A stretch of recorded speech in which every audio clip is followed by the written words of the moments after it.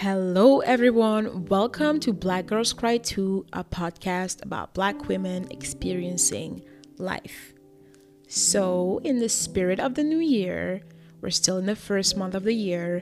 I wanted to discuss a hot topic that will probably die out in a few weeks: New Year's resolutions. Am I the only one that thinks that I'm magically going to change stepping into the new year because I write a few things on a piece of paper? Anyone else?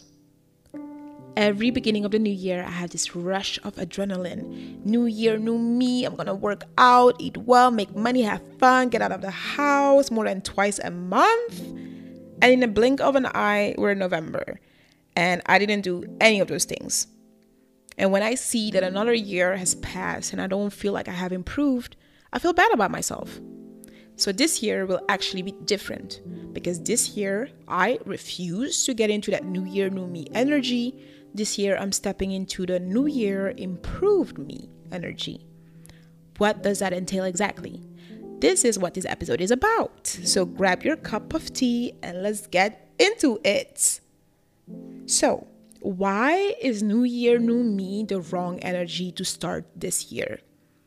It's pretty simple. It's wrong because there's nothing wrong with you right now. For sure, you're not perfect, but who is? The thing is, when we start with the idea that we have to change ourselves completely in order for us to be worthy, what we're saying is there's no value in who you are today. Yes, we want to improve, but before telling ourselves everything that is going wrong, why not start by acknowledging how our body has worked hard to keep us healthy, even when we didn't treat it right?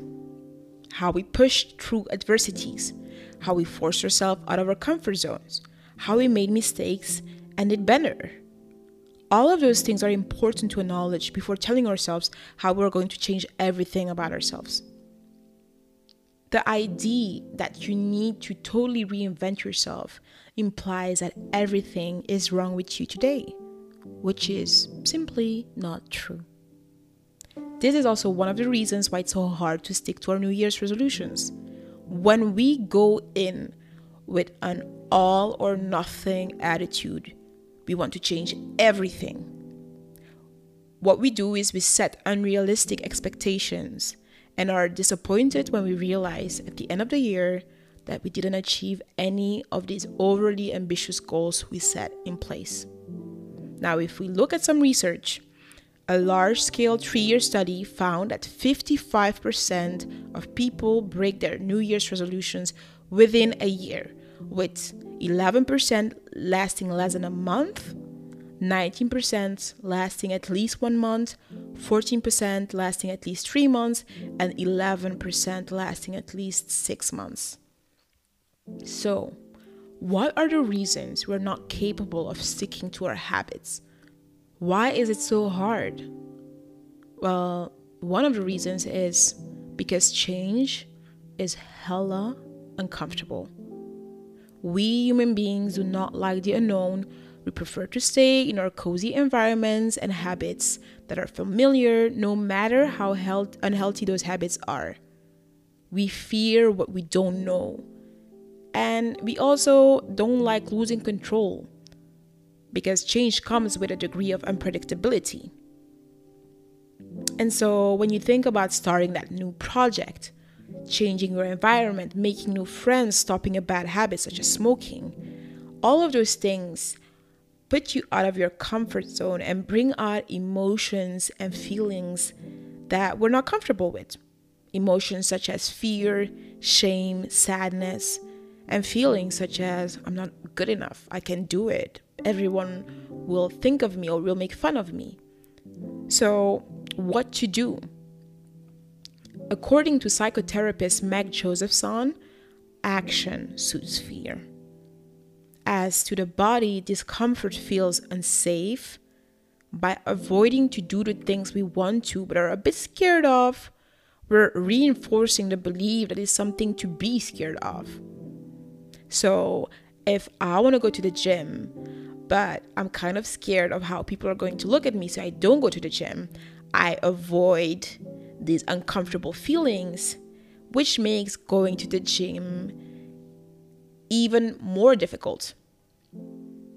However, when we take small steps, we're comforting our body that we can be uncomfortable and safe at the same time. So in that example, it would mean that me going to the gym, maybe I can start with just going for 30 minutes. Maybe I can just start by going walking on the walking thing and then going home. And with every action I take, I'm going to be more comfortable, and my brain and my body will be comforted in the idea that even though this is uncomfortable, it is not unsafe.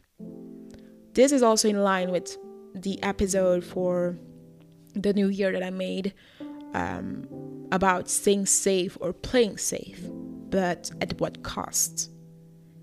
It will always be more painful to grow than to stay in a painful situation. But when you close your eyes and think of your wildest dreams, what do you see? How do you feel? And what is stopping you from taking one step towards that dream today? I remember when I became so accustomed to the pain of grief that it was more comfortable to wallow away than to get my life back together. Does that mean that I wasn't in pain? No, I was. But even in that pain, I was still more comfortable because those negative feelings were feelings I was used to. So it was more comfortable to stay on the ground, safe and sound, than to stand up and learn how to fly. So, how do we improve ourselves slowly but steady, and how do we hold ourselves accountable in the process? First, we change our mindset from have to get to, from obligation to honor. I don't have to go to the gym. I get to have enough time and money to work on my health and thank my body for everything it does for me on a daily basis. We build our confidence by doing. Every step, no matter how small you take, contributes to your goals. And the more steps you will take, the more confident you will become, and you will build self-assurance while reducing the fear associated with the unknown, as well as any feelings of inadequacy we may experience. 3. Don't be afraid to fail, and when you fail, get back up fast. Do you remember Aaliyah's song Try Again? But if at first you don't succeed, dust yourself up and try again. You can dust yourself and try again. That song is an absolute banger, by the way, but that is and will always be the way to go. You missed a session at the gym, it's fine. You broke your streak of not smoking, it's fine. You forgot your creative project for some time, it's fine. Don't let these failures define you. Don't wallow in guilt, get back up and do it again. I know I haven't been as consistent as I wanted to with this podcast, but while before I would have just been kind of ashamed of not showing up and I would have let it die down, I just got back up and started again. I failed, and that's okay, and I pushed through, and the more comfortable I am with failing, the less scary it is to my brain, and the more I'll be able to put myself out there and try new scary things. And last but not least, we distance ourselves from what will people say, and we follow our heart. When I sometimes look at Black women or Black people in general who have unconventional jobs and projects or who are artists, I'm always wondering, what were their families thinking when they started? How do we even start this conversation? Like, oh, I want to be a comedian, or I want to be a singer, or I want to be a painter or something. In our communities, bringing honor to the family is so important that we sometimes restrain ourselves because what would my family think? However, if you don't show up as your whole authentic self, you won't give the possibility to your family, your friends, your community to actually love you for who you are. Next week, we'll talk about how to include discipline in the mix once you get to this stage. But for now, I'm sending you loads of love. I appreciate you. Yours always, Lo.